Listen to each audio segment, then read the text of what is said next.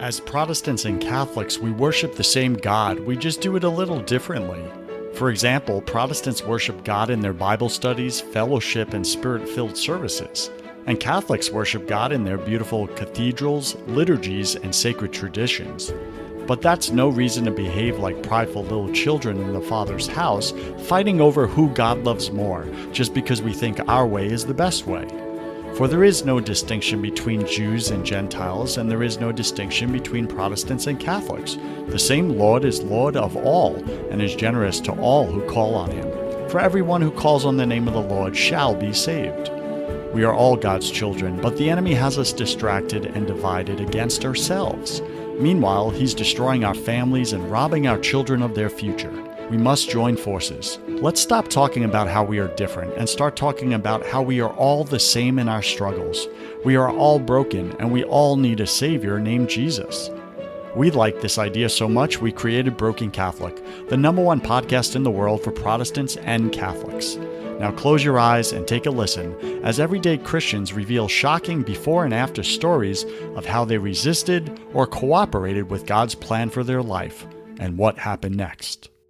Today, my featured guest is Bear Wozniak, and Bear has done many great achievements in his lifetime. I'm going to list just a few of them, but I know he's not here to brag or boast in what he's done in his own strength, but to boast in God's strength and how God came in and took over his life and what he did to make that happen, to flip that switch. So Bear is the host of motorcycle-based reality show Long Ride Home with Bear Wozniak, distributed worldwide on EWTN Radio and Armed Forces Network to more than 200 million homes and Amazon Prime. He's the host of EWTN's The Bear Wozniak Adventure radio show, heard by millions each week on over 500 radio stations in nearly all 50 states, as well as Sirius FM and video version on most podcast apps. He's the host of the 15-minute Ocean Sunrise Catechism, seen weekdays on Facebook Live. He's the author of the books Deep in the Wave, A Surfing Guide to the Soul, an Amazon bestseller, and Deep Adventure, The Way of Heroic Virtue. Now, Bear leads pilgrimages to Europe, to Greece and Israel. We were just speaking about that. My mother's from Greece. I'm half Greek. It's fantastic, you know. Bear speaks globally with an emphasis on men's conferences. He's a Benedictine oblate at the Mary Spouse of the Holy Spirit Monastery on North Shore of Oahu. I hope I said that right, Bear. Oahu. Thank you. Married to Cindy Wozniak. Bear lives in Waikiki and has 4 adult children. I didn't know this. He is a CPA with a master's degree in tax, but you would never guess it because he's also a world champ surfer. He's a world champion surfer, BC Nation. And he's pursuing his Master's of Theology from Franciscan University at Steubenville. Bear Wozniak, welcome to Broken Catholic, #1 podcast on Apple Podcast for Protestants and Catholics. Go ahead and take a minute and fill in some of the gaps in that intro, would you? Oh, that would be like, books and books full. It's good to be a Broken Catholic. It's good to be aloha to everyone, especially our Protestant brothers and sisters that are listening in. I have a great love for our Protestant brothers and sisters. I went to Baylor University, the Notre Dame on the Brazos for Baptists. And I also spent a lot of time in the non-denominational world before returning to the Catholic faith. And actually, you know what? I was actually miraculously healed at a vineyard leadership retreat. And the interesting thing about that is I had a severe back issue.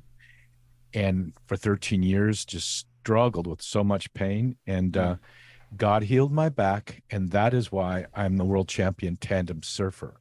That's where you lift a woman when you surf and you do really extreme lifts. So that kind of fills in just that one gap. My wife and I tandem surf together around the world.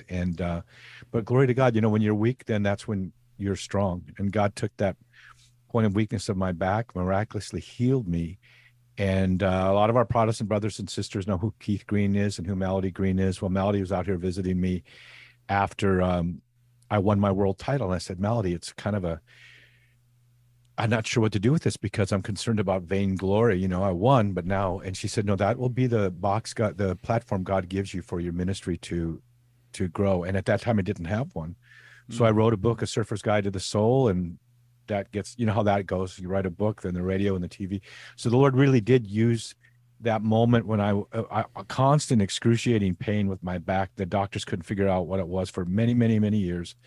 And then in that moment when he miraculously healed me, um, I can honestly say, like you said, the emptying prayer before we started the show, when I'm weak, then I'm strong, and the joy of the Lord is my strength. And so to be a world champion, it's like the foolishness of the Lord that confounds the wise. Because here's a guy with a totally messed up back, and I'm surfing, lifting women in extreme lifts on extreme waves, and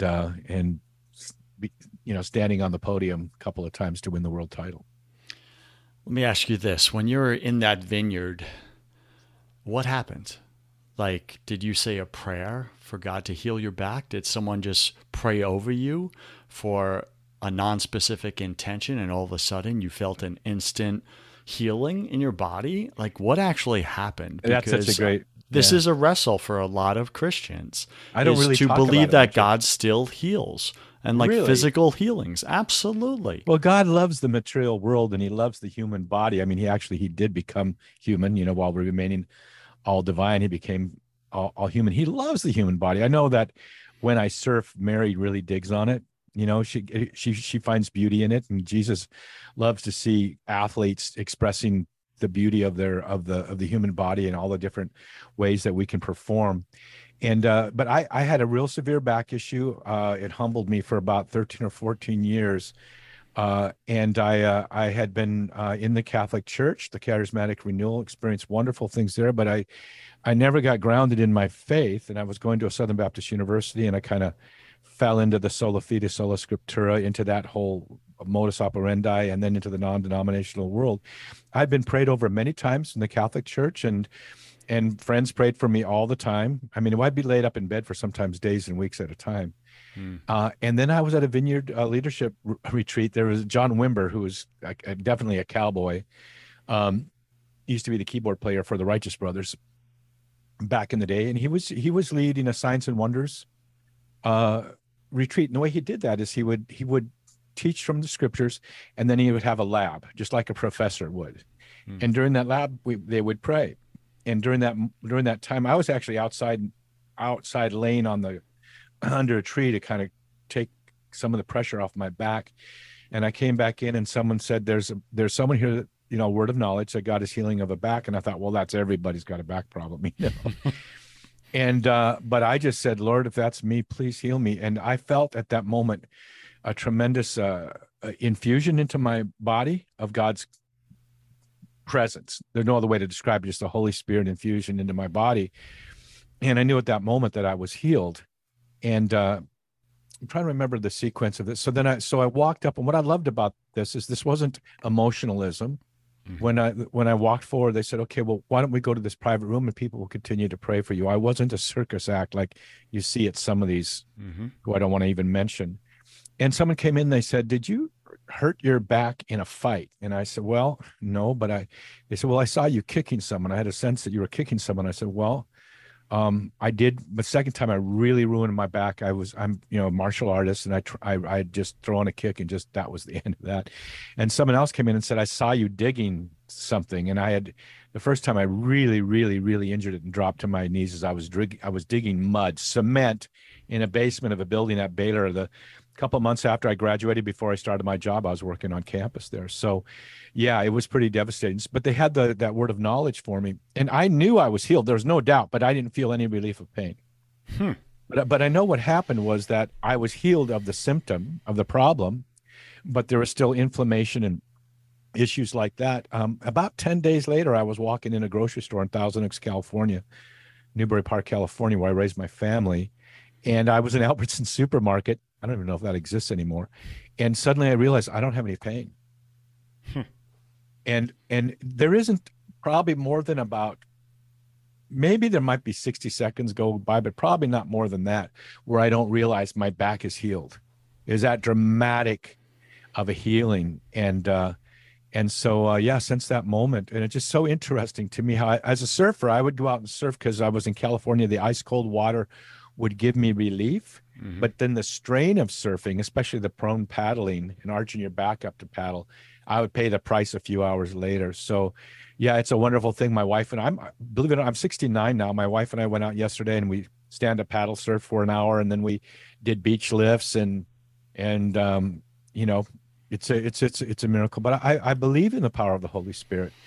I don't know why God would stop wanting to bless His people, and and the signs that they're called signs and wonders for a reason. They're to point, they're to point to God. It's like when I was well, typical dad joke. I'd point out of the car, look at that, and all the kids would look out of the car and they go, what?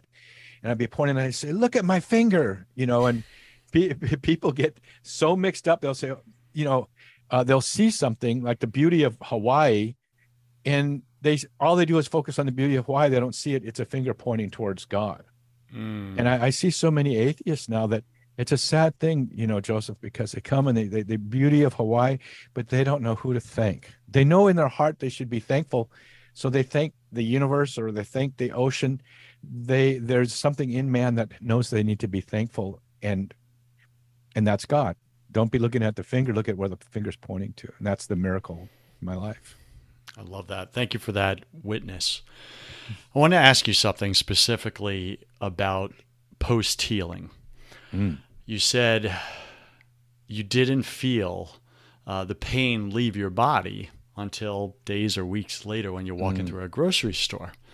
Yet you knew in your heart you had been healed, Yeah. but the evidence wasn't there yet. The physical evidence wasn't there yet. And so many times, I think I've experienced personally, and in the lives of my clients that I get to work with, a lot of men, very high achieving men, is that the head trash, the rocks in our head, rocks just means head trash, lies to us. And sometimes the enemy will enter in his own lies that you didn't get healed, Bear. There was just some feel good thing that happened. You thought you were healed, but look, there's no evidence. You're still in pain. And then we actually go back and we digest the lies again and Mm-hmm. block the healing that actually happened by God. Can you speak a little bit about that? If that was so for you, if you even realized any of that in that moment, and how you chose to, without physical evidence of the healing, you chose to believe anyway and then receive the permanent healing? It goes back to whether God healed me or not. I don't care. I'll serve Him. Mm. First of all, like the young men in the fiery furnace, whether God saves us or not, He's able to. Whether He saves us or not, that's up to Him. He's God, and I'm not, and I can't paint Him into a corner with a bunch of scripture verses, positive mental attitude, and faith in faith, as opposed to just faith in Him. Faith really means faithfulness, means just resting in your beloved, and so that's part of it. And faith to me isn't white knuckle. It's not that, I'm going to hang on to this, I'm going to believe this, it's going to, no, it's trusting in your beloved, Mm. and knowing I felt this healing. I didn't have to try hard to believe in it. I just waited on it. There's a word, the word wait in the original language means to weave a net. It's like, or mend a net. It's what fishermen do to get ready. And all I did was just kind of wait there to receive it. But it was not an active thing on my part. It was just a simple trusting and resting. And the thing about it is the rocks in the head sort of thing. I get that. The Bible, the Catechism teaches us that to grow in virtue starts with the mind. It starts with the decisions. And I just recently, I was approached yesterday, so interesting, about an album that I my songs and my music, our band, Day Spring, that we recorded a long time ago. And this guy's doing an anthology of all these Christian albums, and it was called Captured Captivity. And the Bible says we need to bring all of our thoughts into captivity. And there's nothing worse than a lazy mind that you just let wander and wander, and it likes to kick over stones and dig around and see. It keeps going. The mind wants to get stuck on something. It's like when you're surfing through area where there's seaweed. That leash wants to grab onto the seaweed. Where there's seaweed, there's usually rocks, so then you get grabbed around that. But we need to keep our minds focused, like Paul said, whatever is good, whatever is beautiful, whatever was just, whatever is excellent. I don't know all those words. And the other thing, something my dad taught me was, you know, uh, when you plant a garden, you plant a seed, and a whole stalk will come up, of many things. When you plant thoughts in your mind that are negative, it's going to bear fruit. If you plant thoughts in your mind that are good thoughts, that will bear fruit also. And so in our family, when I was in high school, um, you weren't allowed to say negative things. You had to say them. I have a challenge, as opposed to saying I have a problem. And if there was issues, you could deal with those. But just saying, like, I hate it when I hear somebody say, um, "Oh, are you going to go work out today?" Yeah, I'm going to try. I'm going to try. Trying that doesn't get it done. So just real simple decisiveness. Let your yes be yes and your no be no. And you have to be a disciple in your mind. You have to discipline your mind. You have to capture, bring all your thoughts into captivity, and then let the word, the logos, the Sophia, the second person of the Trinity, Jesus, dwell in your heart. The word for meditation, scripture, Christian, isn't to empty your mind. The word is ruminate. It means to chew, like a cow does, to chew and swallow and chew again and chew the cud. That's the meditation on God's word. And I think there's two places in the Bible where success is mentioned. I think it's to Joshua, and I think it might be in Psalm 1. And it says, if you meditate on God's word, success will attend all you do. So that's the cleaning up of the mind. May you be washed in a form of words. May you be transformed. May you be metamorphosed, like a butterfly, a worm becoming a butterfly, by words. So what you let your mind dwell on, where you go with your mind, how you train your mind, is the beginning. That's the point where the battle's won. Take us back in time where you didn't have that all figured out. You had your own rocks in your head, you had your own head trash. Maybe you had stepped away from God or separated yourself from Him. You were out looking, maybe in all the wrong places, like some of us did. Me. Take us back to that time in your life. What steps did you take that moved you from the darkness in your own life into God's light, that blew out, the darkness in our mind, that renewed the mind, etc.? What were those actual steps you took for all the men listening right now? That they just feel stuck in their own darkness. They live 24/7 in the chaos, the mental chaos in their head. What would you say to them? What did you do? I don't know how much of it was me doing it, but the Holy Spirit action plan. But I can recall a time when I was probably in my late 40s or something around there, and I remember driving to the beach to go surfing, and there was a big fire, and all the hills. When on my way back, all the hills were blackened from it. And I had this sense that, if there was a ruby glistening in those hills, that someone had lost a big ruby in there, we'd never find it. But when it gets all burnt down, it sparkles in the sunlight. I had that image in my mind. It was almost like the Lord whispered to me, all that can be shaken is going to be shaken, and all that can be burned is going to be burned. And then I went through my hell. It started just about there. And it started out with just the breaking apart of my marriage, my first marriage. Someone that I deeply loved, but it just became shattered. And I just remember the lowest moment of my life. The kids were with me. I took care of my 4 kids, and my ex had left to another state.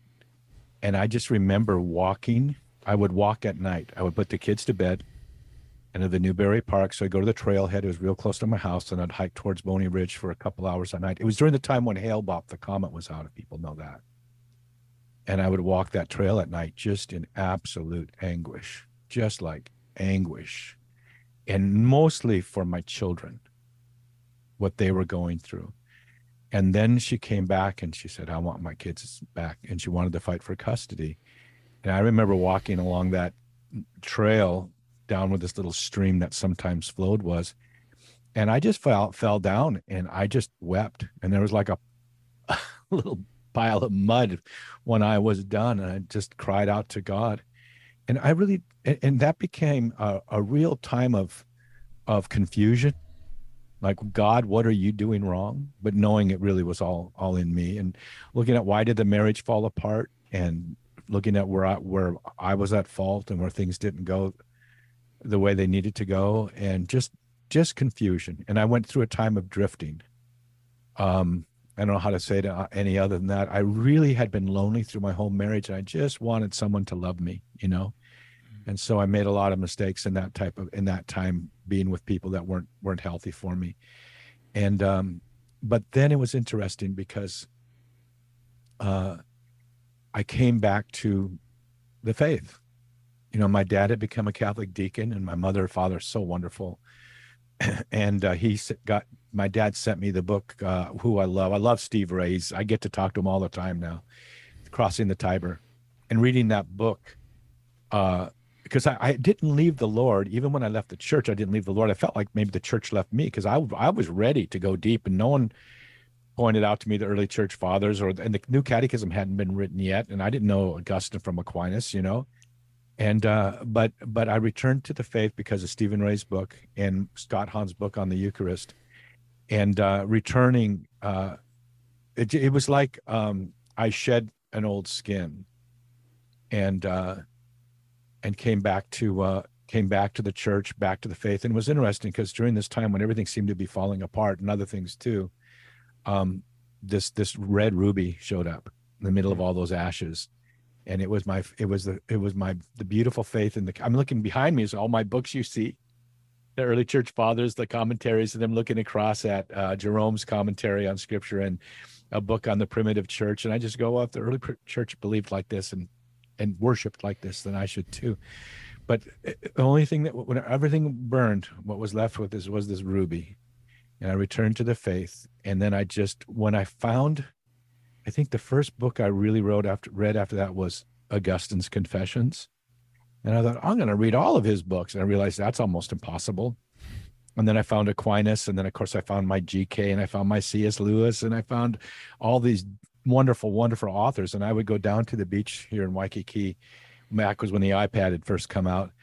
And I would sit and read at night and have my cigars. Cigars are very important for if you want to go deep with the Lord. I have my own line of cigars, actually. I smoke cigars all the time, and I say, like, some of my brothers like, dude, should you really be smoking cigars? I'm like, yes, we're burning incense to God. It's like, this is a holy act. Please it actually continue. Is. Without that, the cigars, having one or two cigars in the evening and reading my iPad at night, people would text me, hey, what you up to? And I go, well, I'm with a few friends. Or who? With Thomas Aquinas and Augustine. But cigars are very holy. You know, I got this thing I just sent out to my friends, and we're going to have cigars here. We have cigars here about once every 2 months. I just sent it out. There's a picture of a guy that says, it's kind of like what my friends think I do, and or what I think my friends think I do, and you're smoking a cigar like you're really smart and very successful, then what my wife thinks I do with the cigar, and it's just burning money. And then what the world, people who hate smoke think I do, and then you see the atomic bomb. And then what I think I am, and you see this really handsome guy smoking the cigar. And then what I really am, and it's a little kid peeking into a mailbox, like totally empty mailbox. But cigars, you know, G.K. Chesterton, you think about him, you always can smell the smell of a cigar and a pint. And so the cigar really brought me deep into my faith. That was I did all my reading in those days with the cigar, and it's a solitude maker. I would go down to the beach, find a place where no one else was, but no one else would approach me because I was there, right? And so nothing beats it. In fact, when I go out and I speak to men's conferences, I usually try to encourage them to have a cigar night the night before, and that's where all the real good stuff happens. It's, you know, maybe 20 or 50 or 70 men instead of all the men, and it's just a great time. And I got to sit next to Father Robert Spitzer at the Napa Institute a few years ago because I sponsored their cigar nights with my cigars. And dude, you know, it's a mini vacation, right? Mm-hmm. And you're going to sit and you're going to have a cigar with someone. You're going to have a real conversation. Now, Bear, the next time you're on stage, I challenge you when you give your talk to walk up there with a lit cigar. Well, I'll just light my cigar right here. He's actually grabbing a cigar right now, BC Nation. Here's one of my Deep Adventure cigars. It's based on the 7 virtues. You should have shown up on this show right now with a lit cigar. I mean, well, when we have our man cave meetups, our Zoom meetups for my man cave. That's what we do. But isn't that a beautiful cigar? That's a beaut. It's a I beaut. So have one later on the. you like bold. I see that. Well, no, I like them all. This just Oh, happens okay. to be both. The theological virtues are the Maduro. The milder Nice. blends are the cardinal virtues. And I'll be having one. I'll be having one with my son on the golf course later today. I like it. All right, we're speaking with Bear Wozniak. He is a world champion surfer, but he's a man of faith, and he's been on his own series of waves in his life, and he's crashed many times from those waves, but always gets back up and loves the ride, the adventure with God, right? And now he's leading other men into a deep adventure with God. And Bear, speak to us about what God's put on your heart with this School of Masculinity, what you're actually helping men with. For any man that's listening right now and again feels stuck where he is or is even confused in his own masculinity because the world keeps yelling at us that it's toxic. But masculinity is such a nice, soft word. And I just like to be politically incorrect, as I know you love to be too. So I just call it manliness. Hmm. And so we have a website at deepadventure.com where we have the man cave community where you get to be with other men just like you. We're all misfits. It's like the cave of Adullam. We call it the man cave. It's like the cave of Adullam where all of these men gathered to David. They were running from the law. They were owed money. Maybe, and I would say maybe they're running from their mother-in-law too, but they gathered together and the Holy Spirit formed them, but they also formed each other. So I just say, look, we're all bozos on the same bus. Every man has had a challenge with similar things. Not every man, but most of the men have had the same challenges you're facing, whether it's lust or pornography or a desire for power or money or the bigger, better, whatever.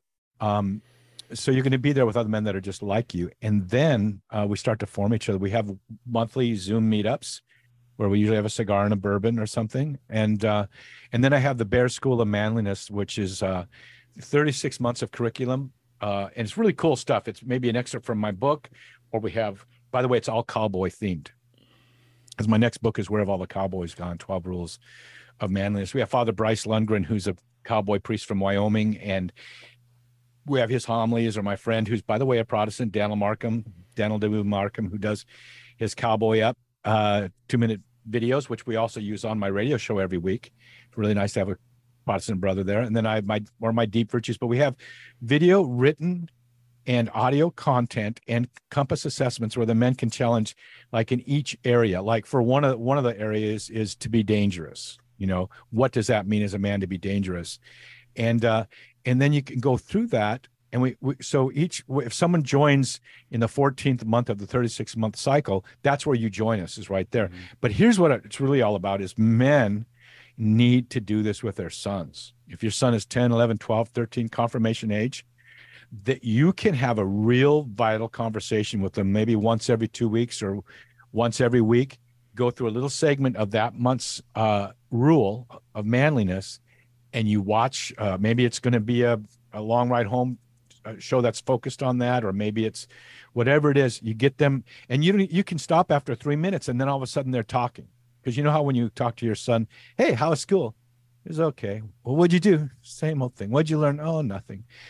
But if you get them into this conversation about the Bear School of Manliness, they want to have that depth of conversation with you, and it will open up all kinds of conversations. So there's a place for the man cave where only adult men are. And then we all participate in the School of Manliness, but the fathers can give their sons access to the School of Manliness. The sons will have their own access code, which of course the father knows, but they can track their son's progress through the school. So I'm really excited about it. And then my new book that will be coming out by Sophia in the spring is called Where Have All the Cowboys Gone? 12 Rules of Manliness. There's 12 more at least. It's really 2 books I think it's going to be, but yeah.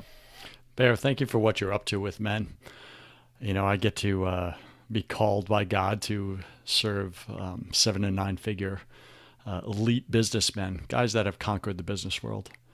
And they're wondering what's next. How do they use all those good resources for God's kingdom, right? And to give them clarity in their purpose. So I really get that calling. And I believe as we lead more men to God, we lead the world to God. And it's a powerful, powerful calling that we have. I want to shift gears here as we're wrapping up our time together and ask you just a personal question. You've been through much. You've shared some of the darkness, you've shared some of the light in your life. Where do you still resist God if you're being totally transparent with us right now? I want to answer, but I got to say something to your eagles out there. Sure.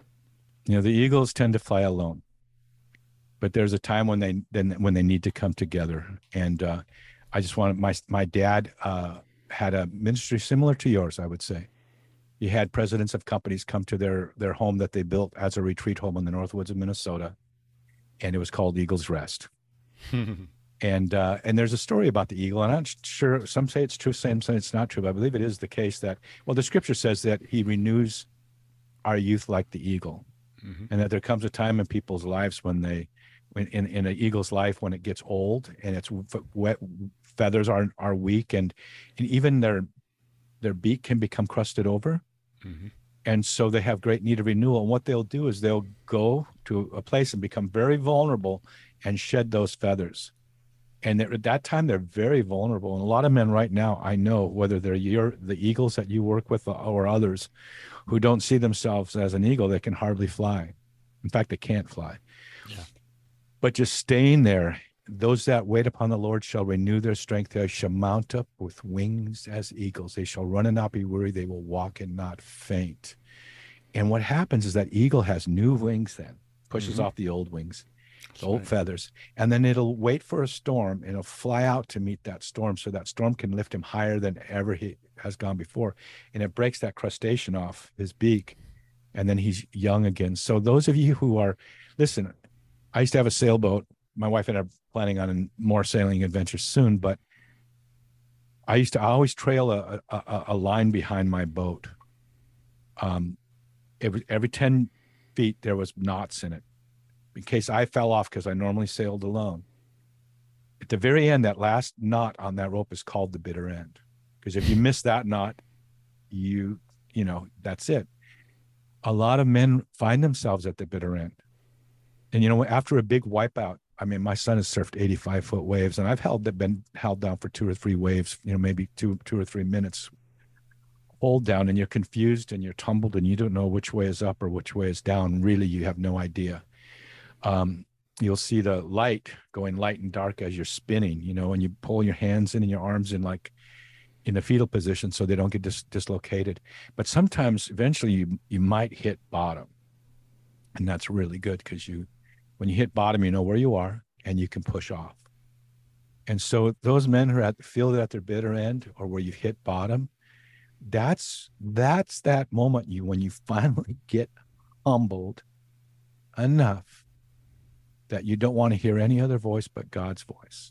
And he's knocking on the door and say, let me in, just open the door. I'll come in to you and sup with you and you with me. And then when you push off, I know my son Shane talks about a huge wipeout he had. This is another one of my sons. He was held down for 2 or 3 minutes, and if your extremities start to tingle and you're about to die as your blood is being drawn back towards your organs. And when he finally broke the surface, and by the way, it's more painful the closer you get to the surface, the worse it feels. So you may not know that you're almost at the end of this challenge, but when he broke through and the oxygen came in, he said the sun in the sky was never brighter or more beautiful. So for those who feel you are there, God is with you in the deepest, darkest hole that you have found yourself in. I have a friend of mine who started the Catholic motorcycles ministry. He was in jail for killing a guy, and a priest was there, and he said, Father, I need you to hear my confession. And he goes, well, what is it? And he goes, well, I don't even know if I can give you my confession. He said, well, what are your sins, my son? Well, all of the 10 commandments. I'm here for murder. And the priest said, well, my son, Moses was a murderer. David was a murderer. Paul was a murderer. God can forgive all of those and start afresh. So no, whether you've painted yourself into a corner through sin, or you're at the bitter end just because God's helping you strip you of all these things that cling to you, that's your moment to say yes to the Lord. And then the Lord will raise you up, and he will renew your strength, and he will give you a new vision, because God says to you, I know what I have in store for you, plans for peace, not destruction, a future reserved for you full of hope. If you seek me, I will let you find me. And then he says, if you seek me with all your heart, I will let you find me. And then this one more scripture verse comes from me, Joseph. It's from the book of Sirach, the book of wisdom. It's not in the Protestant Bible. And it says this, my son, if you aspire to serve the Lord, prepare yourself for an ordeal. For the chosen man is proven in the furnace of much humiliation, or in other words, it says a much affliction. But fall into the hands of God and not into the hands of man. For what man has ever trusted in God and been left forsaken? For as great as his majesty is, so too is his mercy. So if you're in that dark time, don't be looking down, look up. Look at God's majesty. For as great as his majesty is, so too is mercy. I just felt I had to say that, and I don't remember what your question was. You don't apologize after saying what you just said. My question was, well, I forgot now, actually. It's contagious. That was beautiful. That was beautiful what you said. And, I personally resonate with a lot of what you said because I've lived that, as I could tell you have. That's why your face is leaking, right? That's how you know. Your heart knows. Yeah, amen. Let me ask you this. The question was, if you were being 100% transparent with all of us right now, where do you still resist God in your life? I will tell you, when I go to confession. By the way, we were doing confessions on the beach one day after a surf contest, and we were filming around that area. We told the guy that went in, he was mic'd. We told him when he went in, after he came out, that we had heard all of his sins because he had been mic'd, which wasn't true. But so when I go to confession, my number one challenge is to trust God for my ministry. I worry, will God provide for this ministry? I don't seem to have enough hours in the day to fulfill the call. And I worry, in other words, I keep taking back as my burden, what is God's burden. I remember my dad used to have a drawer in his desk, and I used to love to look at his desk back in the day when people wrote letters. And I opened up this one desk drawer this time. I saw these different kinds of documents in their papers, and I go, "Hey, Dad, what is that?" And he goes, "Oh, that's God's drawer. That's stuff God's got to take care of because I don't know how to take care of that stuff." So my biggest thing is I doubt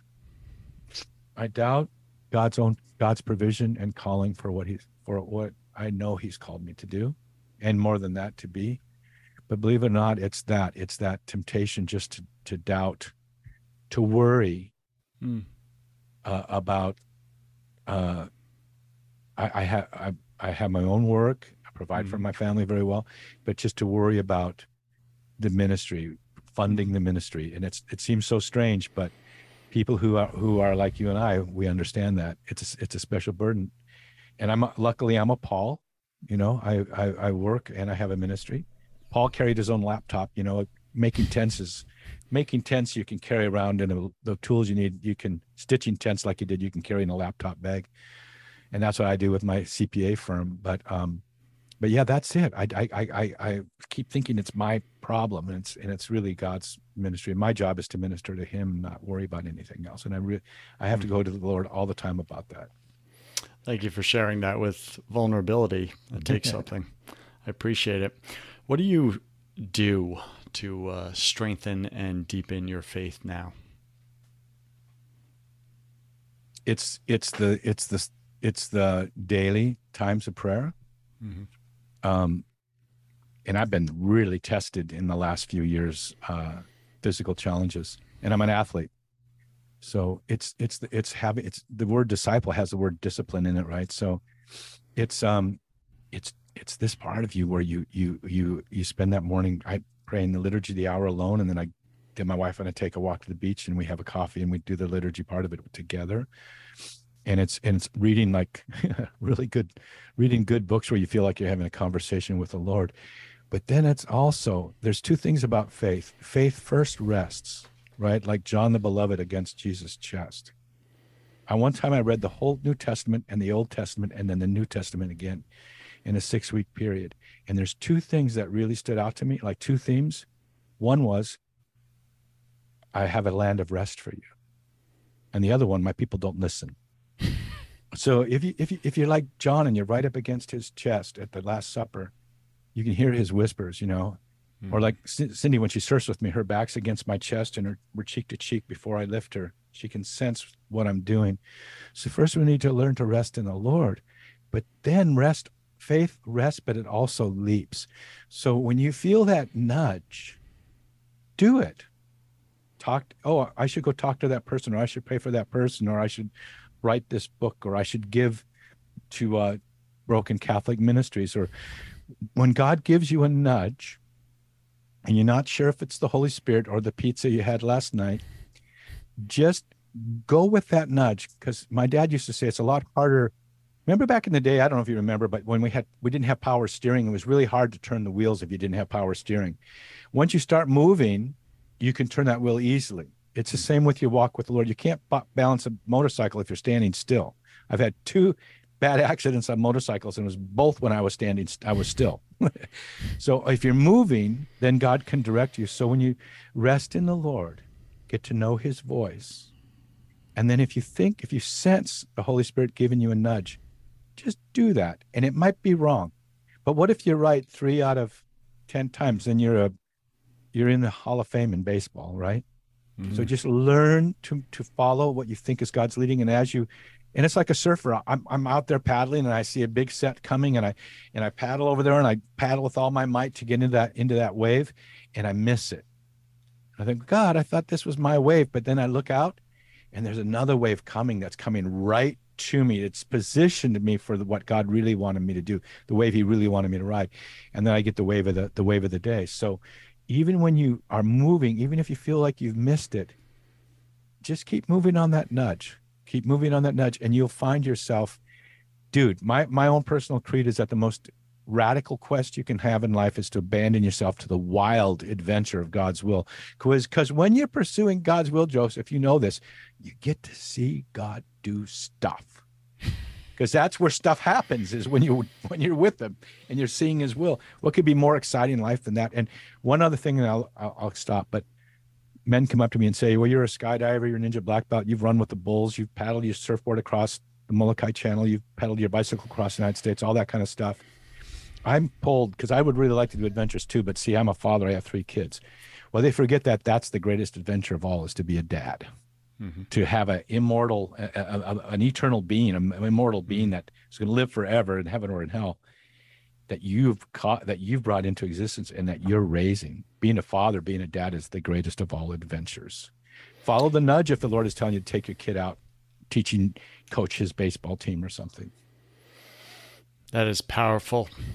And I think, to piggyback, fatherhood is the only adventure we get to participate and fully share in with our Maker, who is a father. He's in the same adventure with us. Mm-hmm. It's pretty powerful. All right, Bear. Joseph. We're about to move into my favorite part of the show. Welcome to the confession round. Confession? The confession round. I'm going to ask you 10 quick fire questions. You'll have about 3 seconds to answer each. Don't overthink it. It's just Cindy, for fun. Cindy, don't listen to this one. She's going to ask me 3 quick questions. Okay.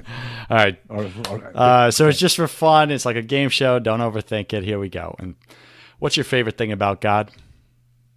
Adventure. What's your least favorite thing about God?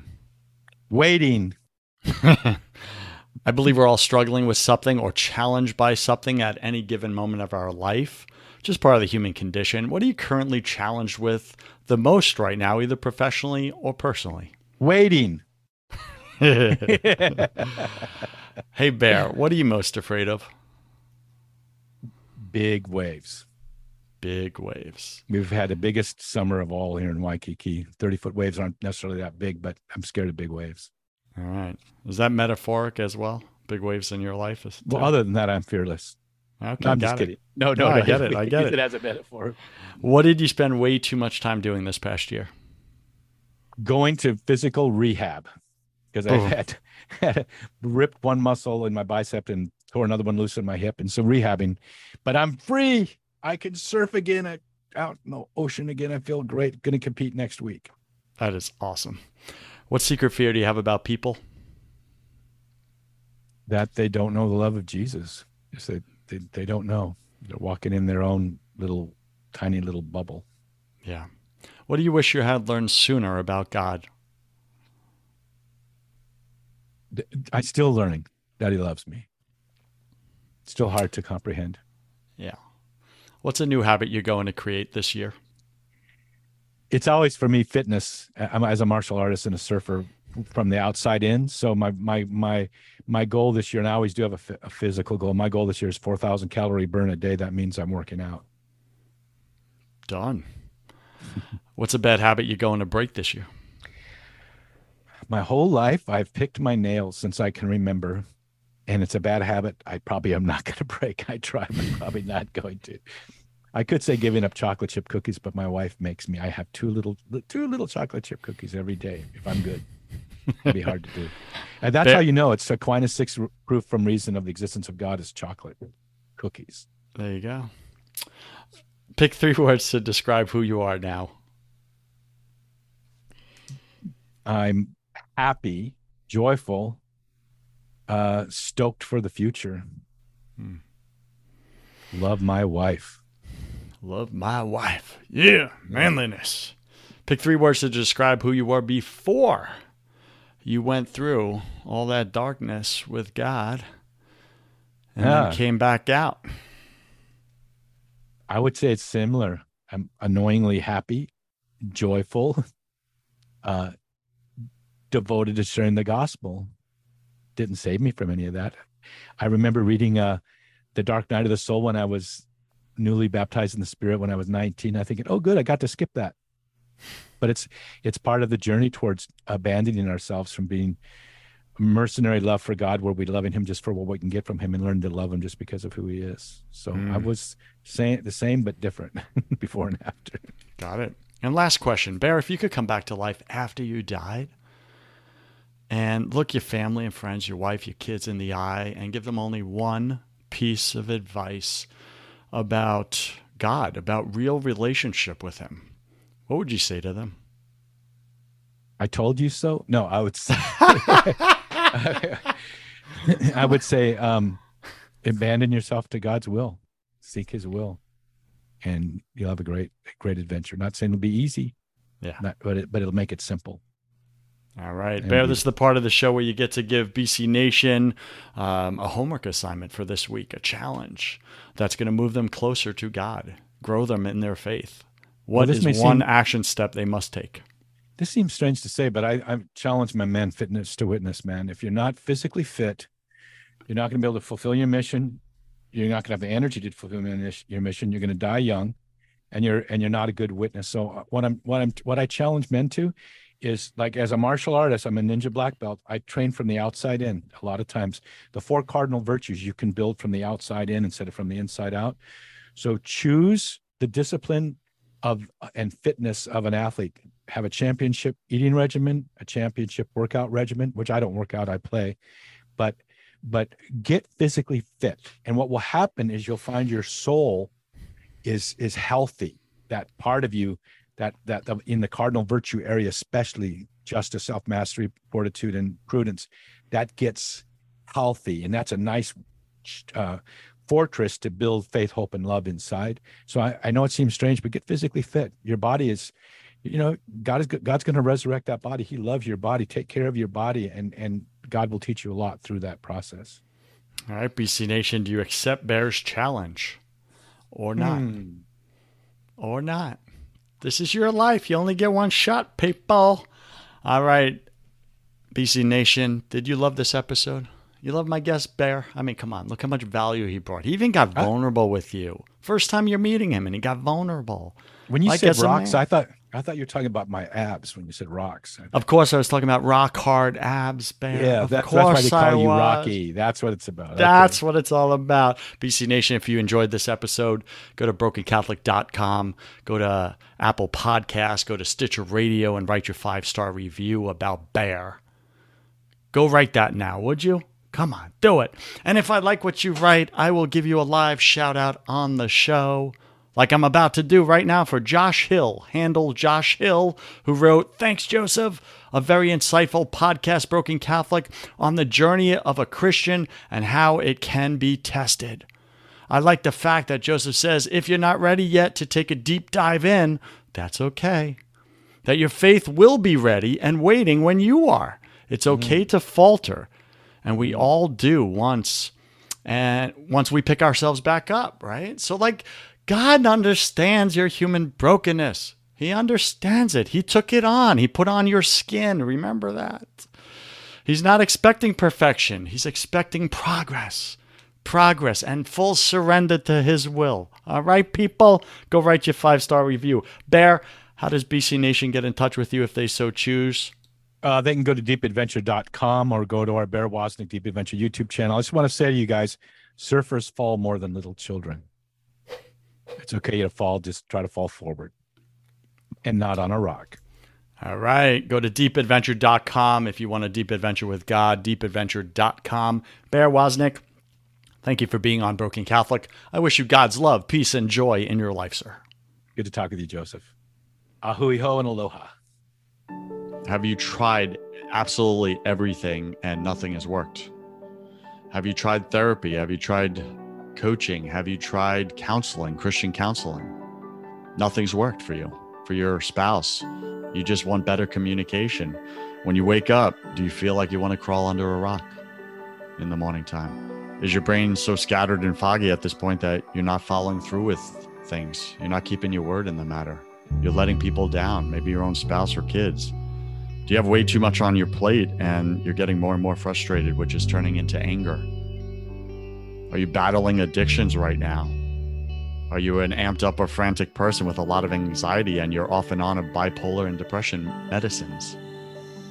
If any of these you connect with, then what I do is specifically this. I do not do therapy. I do not do counseling. Those are for people that want to talk about their problems or learn different ways to cope and manage their problems. I don't do that. Reach out to me if you want to get rid of your problems permanently. Like, be done with the addiction. Be done with the medications. Be done with the escaping your life because you just feel so powerless in it. If you want those results and you want peace, it's what we all want. We're all chasing it. We had it as kids. We lost it. Life beat the crap out of us. If you want peace, that's what I sell. It's God's peace.